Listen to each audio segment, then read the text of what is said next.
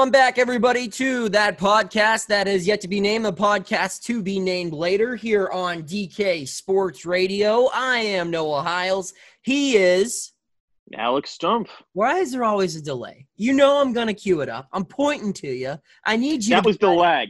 That was the lag on The lag? Wi-Fi. Is that what we're blaming it on? We're blaming. I had the sun in my eyes. My little brother to control the Wi-Fi.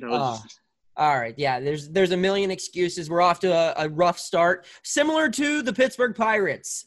Look at that. That's a transition. That. Yes. Take note, everybody listening. That's how you transition. Pittsburgh Pirates 1-2 to start off the season, the 60-game season. Alex, you want to give me the numbers crunch? I know everyone's given the fractions now. What's that equate to? 2.7 and 8.1 on the year? Is that right? Nice head math. Look at that. I'm not a math guy, but I am sometimes. 1-2 on the year. Could be worse. Could be a lot better. First part of the show, we're just going to talk about the first series of the season, St. Louis. Some good stuff, some very bad stuff, and overall, like we said, could be worse, could be better. Alex, your takeaways immediately on the first three games for the Buccos. My first takeaway is the starting pitching, which I know it's going to sound, well, wait a minute. Trevor Williams gave up 3 runs over 5.2. There weren't any quality starts. Just in general, I saw a lot of good out of those starting pitchers. Like Trevor, his night, he got blooped to death in 1 inning, and then he gave up the homer to Goldie, which was a high 0-2 fastball whenever he just missed the glove. I know every pitcher says, I made one bad pitch and, it got hit out of the yard. But that start, it really did look like he only made 1 or 2 bad pitches, and that one just happened to go a mile. So I think what Joe Musgrove did, the velocity wasn't quite there, but he kind of admitted that, he wasn't perfect with the mechanics, but he liked how he was executing pitches. I could see that. Oh, Williams, the curveball he was mixing in. Mitch Keller, another guy, velocity wasn't quite there. The breaking ball wasn't quite there. But you know what? It's an impressive start in that he doesn't have his best stuff, and he's still able to navigate a tough lineup through 5 innings. And if it wasn't for a really bad play in the field where Colin Moran shouldn't have taken the ball at first base, Keller should have been, covering the bag anyway. He could have made a stronger – but there were like 5 things that went wrong in that play for that 1 run. Overall, that was the starting pitching impressed in general. And just overall, I mean, this was always going to be a tough series, facing Flaherty, facing Wainwright, facing Hudson, who is a decent pitcher in his own right, actually above decent. He's a pretty good pitcher in his own right. 1-2, it could have gone a whole lot worse. But, this season is going to come down to, seriously, 15 plate appearances. 15 or so plate appearances. And in that first game, if Richard Rodriguez doesn't give up that 2-run homer, we're talking about the 2-1 Pittsburgh Pirates right now. Yeah. That's one of those 15, it didn't go their way. They need to get most of those plate appearances to go their way if they want to finish, hovering around 500 and maybe earn that one of those wild card spots. And that was my first point is Friday was encouraging despite the loss, where there was a lot that after that game you could say, okay, this team might not be as bad as we thought it was going to be if you were a pessimistic Pirates fan, which there are many. Musgrove looked good. The fight that they showed, I feel like we're always talking about that. This Pirates team's got fight. That's what Greg Brown always says, in the 7th or 8th inning, like no other team comes back when they're down a couple of runs. But in all seriousness, you're right. I mean, if Rich Rod doesn't allow that 2-run homer, that's a different ballgame. And, you could make the argument, okay, well, maybe they would have went different with the bullpen. But no, they brought in their closer. That was the best arm that they would have brought in, regardless if they were up by 3 runs or 1 run. So, no, that was the thing. And those runs came quick, too. That wasn't like a pressure situation or anything. That correct me if I'm wrong, they scored those 2 runs in the 9th inning before recording an out, right? Yeah. So I believe so. Yeah. Saturday was a train wreck. It was a train wreck when your backup catcher is the only reason you got to run. I read DK's story and just his breakdown of how the Pirates got their offense. I mean, it was just comical. It was just tough to Yeah, and then but today is very encouraging. It's encouraging, or not today. You're listening to this on Monday, but Sunday was encouraging. It was encouraging after seeing one extra base hit in the first two games of the year to see multiple home runs. It's encouraging to see Colin Moran and Jose Osuna, two guys that had some question marks on them coming into the season, performing well at the plate. Josh Bell is producing, and those are just a couple of guys. And like you said, Mitch Keller, someone who is so important to this Pirates team, not just this year, but years and years down the line. For him to, I would argue that's probably his best start in his major league career. Yeah, I mean, not quite his best start in his major league career. I liked how he finished last year. But going back to Saturday in the How many offense, strikeouts did he have? Not a ton. Not a ton. I can't remember. I don't have it in front of me. Yeah. From now on, I'm going to have it in front of me so I can, make reference to.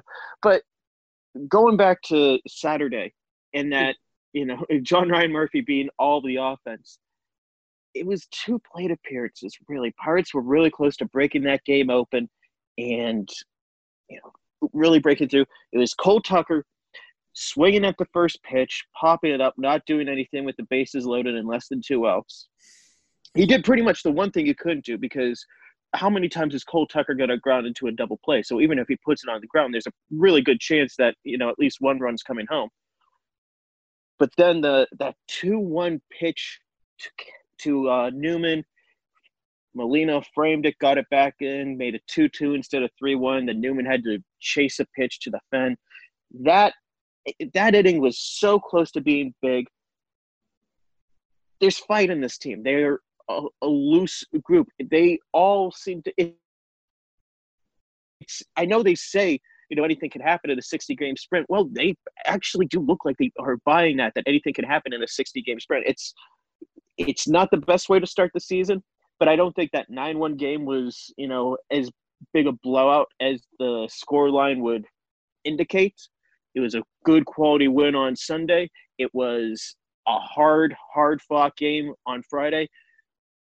This isn't, one of the worst teams in baseball like some people make them out to be. This is a team that has some good pieces. And once you mix in, Brian Reynolds finally getting a couple hits, getting stuff on the top of the lineup, man, that's where they really struggled this series. They couldn't get anything going 1, 2, 3. And you can't rely on the back end of the 7, 8, 9 to do a whole lot right now.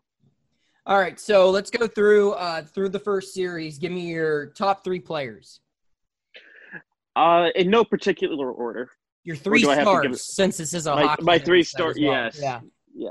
All right, then my 3rd star would be Nick Burdi for just how absolutely disgusting he was in that 9th inning today or Sunday.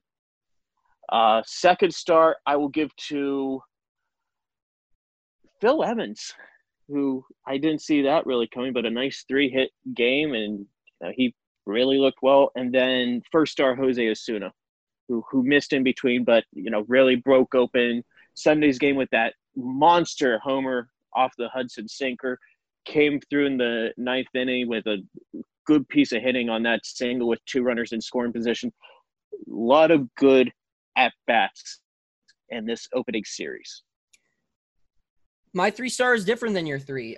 Number 3, Mitch Keller, best outing out of the 3 pitchers so far. 5 innings of solid work. You'd like to see more strikeouts, like I said. I don't know if you caught it, just 2 strikeouts on Sunday, but still, I mean, it's his first time being a regular in the rotation to start a season, and has a lot more pressure on him this year than he did compared to what he had going on last year. And 0-3 is a tough start in a 60-game season, and for him to come out, put his foot down and get the Pirates their first win, get Shelton his first win as a manager, that's big. So I give Mitch Keller and an honorable mention. JT Brubaker looked really good today. Oh, I probably should have made Brubaker my 3rd star. But it's okay. Brubaker's the 3rd star now. Yeah, that's good. Good on him. He two solid innings of relief there. Number 2, Colin Moran, my guy. Yeah. Is the only consistent offense this team has had so far. Just hitting the ball well, first home run of the season. He leads them in every offensive category so far. Many are surprised. I'm not, like I said. It's That's my boy. That's my best friend. He told me this was going to happen, and I believed him. No, he didn't tell me that.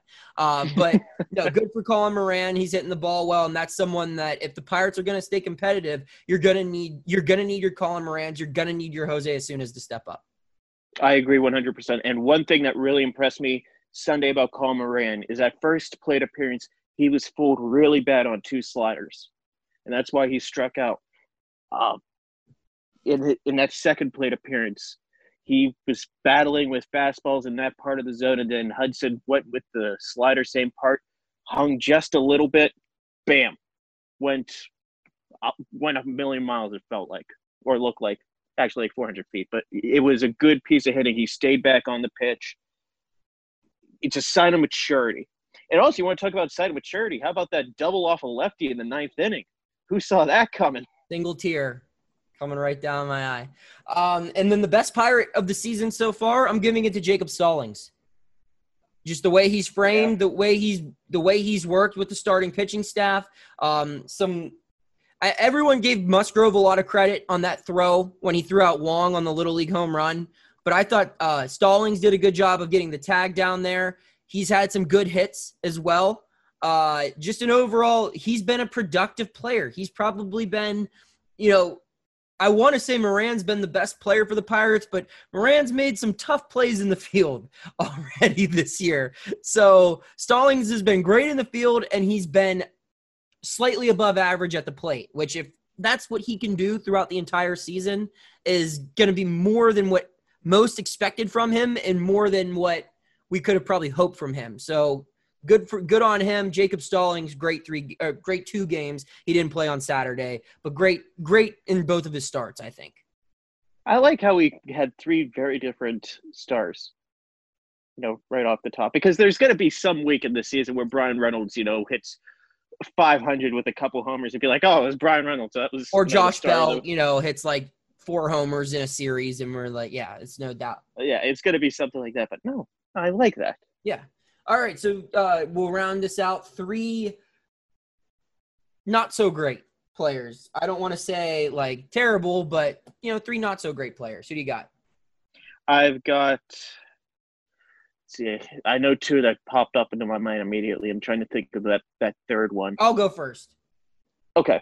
Number 3, I have a tie. Kevin Newman and Brian Reynolds. I'm not gonna act like either one of them is gonna have a horrible year this year, just because they didn't have a productive series at the plate. But 1 hit between the 2 of them, and those are your guys at the top of the order.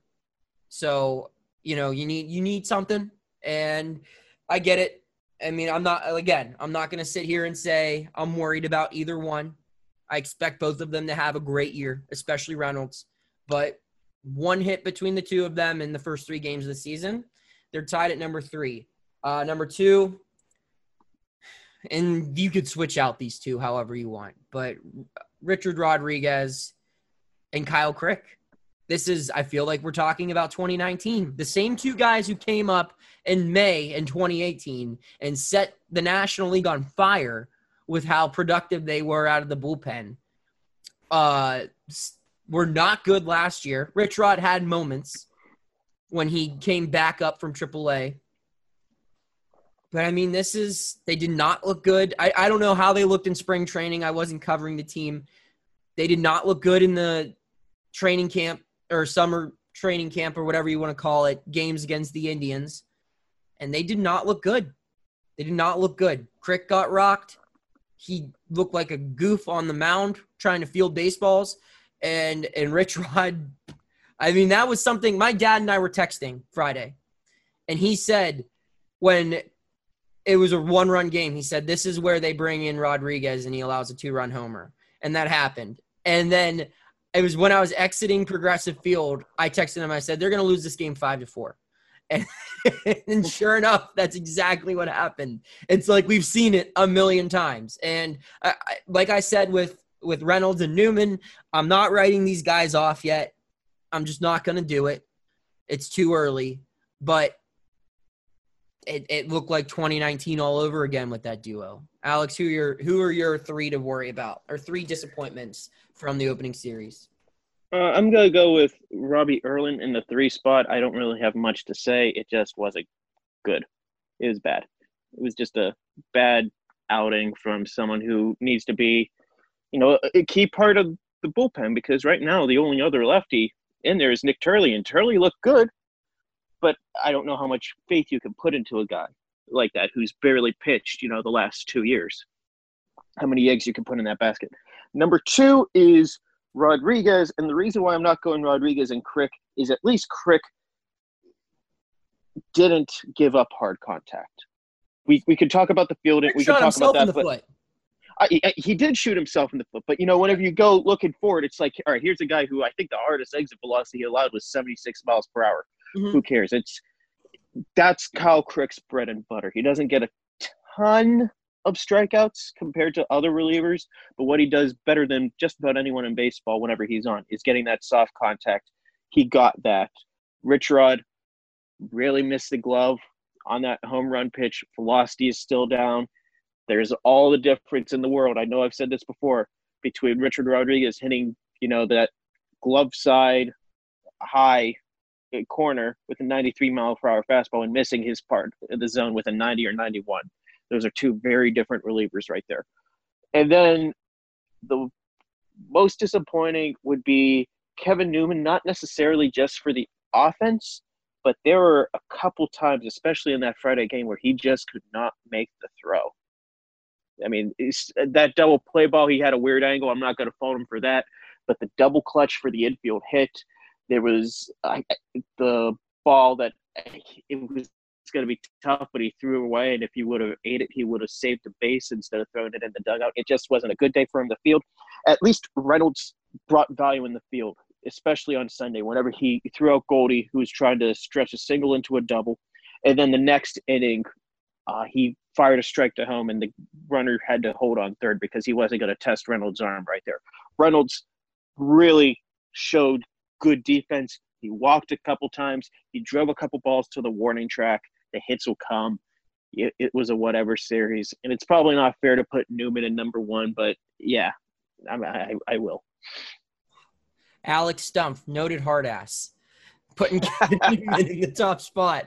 We're going to take a quick break. When we come back, we're going to take a look at what's on tap for the Pirates this week. They've got a couple of big series ahead, and every series is big. Every series is meaningful, especially when 2 of them are against your division rivals. So we're gonna preview those, maybe not even preview those, but discuss those and what's coming up for the Bucs after this quick break. All right, second half of the show, let's take a look at what's in front of the Pirates as they move forward. Today, home opener. Who's going? Make some noise if you're going to the home opener. That's pretty much every single person listening to this podcast. You just accounted for it. That was a weird noise you just made, Alex, but whatever.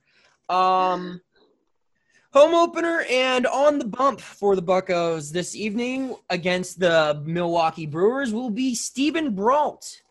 And the piggyback for a little bit. For a little bit, yes. He will be one of many pitchers on the bump, one of 2 scheduled.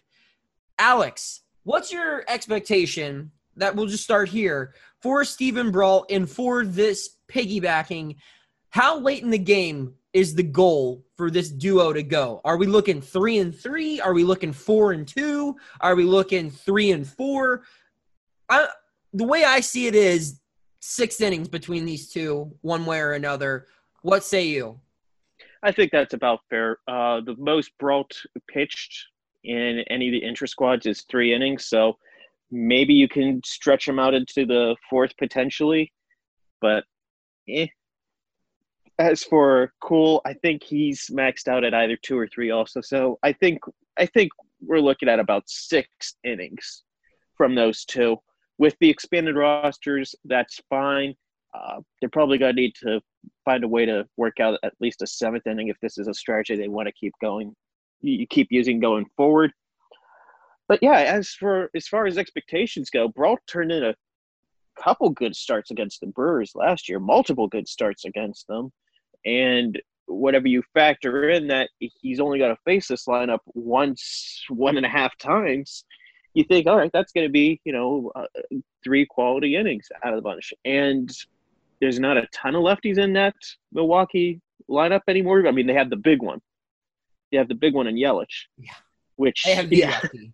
Yeah. they have the lefty in baseball, but they don't have a whole lot besides him. So, again, Chad Cole, I don't know if this is going to be the same Chad Cole, if they're going to still be the same platoon problems, split problems that he had back in 2018. I don't know if the curveball is going to neutralize that a little more. If, just not having to worry about facing the lineup that second or third time as much is going to help alleviate those splits. If Brault's dealing, do you think he gets to face everybody in the lineup twice? Or is he just done after the fourth regardless? No, the fourth would be the absolute most. I think Like it's if far he more likely throws that a it's 3 innings. perfect 4 innings, they're not going to let him pitch a fifth?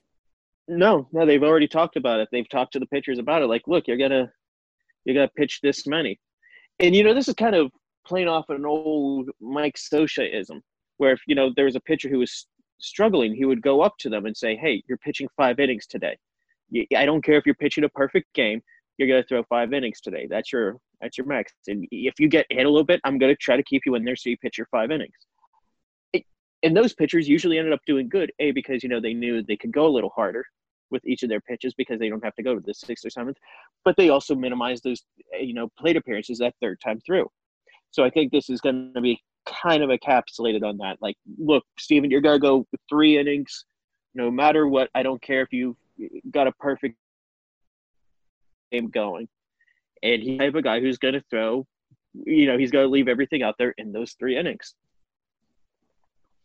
So maybe the stuff plays up a little more. Maybe it's more akin to kind of like a relief pitcher, like how they get, a couple extra miles per hour on their stuff. So maybe Brault stuff ticks up a bit. So looking at the schedule this week, it's Milwaukee at home and then back on the road to 2 games in Wrigley, right? 3 games. 3 games in Wrigley. 3 games in Wrigley, and then you go to Minnesota. Yep. Those aren't easy teams. Those are 2 teams that made the playoffs last year and 1 team that didn't make the playoffs but is loaded with a lineup that can hit the ball very hard. And Wrigley is simply not a place where the Pirates have had success lately. So looking at these games, I think it's altogether 10 games. Their next 10 games. There's 2 on the road in Minnesota, 2 at home in Minnesota, 3 at home against the Brewers, 3 on the road against the Cubs. Before they face a team, I don't want to say on their level because I think they are better than the Detroit Tigers, but a team that's in the lower tier of talent right now, a rebuilding team, if you will. Yeah. Games they should win. Yes, games they should win. Thank you. I could not get the words out. What do they have to do in these 10 games? How many do they need to win to remain in the conversation? What's the number? I think the absolute bare minimum would be 5, or like 5 and 8 going into that Detroit series. So that'd be a 4 and 6 stretch. That is the absolute bare, skin of your teeth, bare bones. I said all along, if they could escape this 13-game stretch with 6 or 7 wins, then it's okay. Wait a minute, season's a quarter over, and they're in the hunt, and the hardest part of their schedule's behind them. So I think that's going to be the big thing. Like, can they win? Can they go 5-5 in these next 10 games? I think that's the magic number. Because quite bluntly, I'm having it penciled in that 8th wild card seed is going to go 30-30. Maybe it's 29-31, maybe it's 31-29, but 30-30 is basically it. And honestly, that's kind of the morale successful season for the Pirates. I know it's kind of ridiculous to have that as, the circle. Like, if they win the 8th seed and they get, absolutely destroyed by the Dodgers, that is a really successful season as long as on top of that. What really matters is the learning what's in the system, getting people to improve, taking that step for 2021 and beyond. That's by far the most important. But if you want a good morale win to maybe drag some fans back into this, back into Pirates baseball, like, hey, this is a new regime. It's a new era. We know it's last year's kind of a fluke, but look at that. We went the whole season and we stuck around the entire time. That 8th seed, just getting in is the big morale win, I think, for this year. to build off your point, regardless of when the season started, competitive September baseball counts the same when you're developing young talent. You know, if you can get these young guys like Reynolds and Newman and Keller pitching in those games where it's coming down the stretch and every win and loss changes your position in the overall standings, and you're you know, one or two swings away from either going to the playoffs or your season ending, that's huge. And to be relevant, and it's easier now to be relevant in the final month of the season compared to before, A, because the season's shorter, and B, because more teams get into the playoffs. Nonetheless, the playoffs still give you a chance to win the World Series, and you need to get in. You want to get in. So to have that ability, to have that chance still existing in September, to be relevant in September is, like you said, it's huge for this team that's looking. They're not necessarily rebuilding, not yet anyway, but they're a new wave of a organization with a new manager, with a new front office, with a lot of new guys stepping up in bigger roles, some of them starting for the first time. That would be huge. And like you said, these 10 games coming up are gonna really determine if they're out before they're even have a chance to get involved, or if they can stick around and then maybe catch some wins over teams that they're better than or just as good as, and have a chance to make some noise. And I agree, 5 is the number. Just going 500. And like you said, Alex, staying 500 this year will come with rewards. I think that applies more to the American League than the National League, where we talked about on Friday's show how the AL so top heavy. There are a lot more better clubs. There are a lot of good clubs, not great clubs in the National League. So they might not make the playoffs with a 500 record, but they will be relevant if they are 500 through 60 games. And that's just all they got to do is stay one game under 500, around that range. If you win one day, or if you lose one day, you just got to win the next day. That's how you got to look at it. And I think these home games, getting a chance to play at PNC Park, I mean, a home field advantage is different in 2020, where you might not have fans, but traveling in general in 2020 is stressful. You're about to find that out. Yeah. You know, yeah. Travel in general is stressful. You have mental things going through your head when you're touching a railing or when you're walking into a new city or anything. Well, who's been here? You know, and when you're sleeping in your own bed at night, you're probably playing a little bit more loose. So these games against the Brewers, these next 3 days, starting today, are a big chance for the Pirates because it's the first time Milwaukee's been on the road. Or no, Milwaukee, excuse me. No, they have not. They've been in Chicago, but it's, you know, Milwaukee's coming to the East Coast. They're still on the road. Pirates, first time at home. Get some wins. If they win 2 out of 3, this podcast is going to be buzzing. I'll tell you that. So, Alex, as we wrap it up, looking around baseball, first weekend of baseball, great to have it back. I'm losing bets. I'm watching every single game on MLB TV that I can. I forgot my roommate still has a subscription. So I've been streaming. Like, I was out golfing, listening to different games on the radio while I was golfing this weekend. I was at the lake, my friend's boat. Saturday night, we were having a campfire. I was watching the Diamondbacks and Padres. I'm just watching anything. I'm overdosing on baseball. I've been watching a lot. I don't know if you've been watching other games as much as I have, or if it's just been the Pirates for you. But what are some of your biggest, most notable moments since baseball's return? Not just around the league. Around the league, just some quick hitters around the Black Lives Matter tributes and movements that have been going around. Andrew McCutchen wrote that, and you know, like I said, I wish I was as good a baseball player as Andrew McCutchen was a writer, because I would have, you know, been able to play professionally at that point rather than having the career die on the vine in Little League. If you could call it dying on the vine. That first game against the Nationals and Yankees, and Manfred giving that, you know, kind of uncomfortable smile as lightning is in the background. If that's not the perfect way to encapsulate 2020, I don't know what is. Dr. Fauci's first pitch, and you want to talk about a career that, not the best. It was. That's not to get political, all right, but I hear people talking about, I don't remember much about 9/11, all right? I was 6 when it happened. But my dad always tells me how George Bush, when he threw out the first pitch after that, how, that was, such a powerful moment. He threw that strike, and he was like, I knew I couldn't bounce it. And whatever your opinions are on George W. Bush, I really don't care, to be honest with you. Again, I was a child during his presidency, so I don't have many of them regardless. But I know that him throwing a strike there was something everyone was like, yes, that was awesome. Good for him. Good for America. Woohoo. Fauci was Curb Your Enthusiasm music. That was so damn funny, man. That was tough to watch. But hey, I think Fauci's doing a great job. I got his back still. And I'm glad he got to stick around and watch his Nationals play. Some moments did you have any more?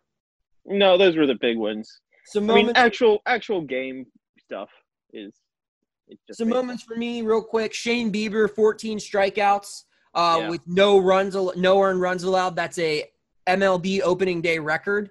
14 strikeouts, the most pitchers had on opening day since Randy Johnson in 1996. He did that 2 months before Shane Bieber's 1-year first birthday. So some people would say that Shane Bieber was 10 months old whenever that happened, but yeah. You're better with words than me. What do you want? Fauci's first pitch. Daniel Bard getting back to the majors. Insane. Awesome. Insane. 7 years? 6? At least. Yeah, it was over 1,000 days or something. 1,000 games or something that had been played since he last played in the big leagues or something like that. I read that's awesome.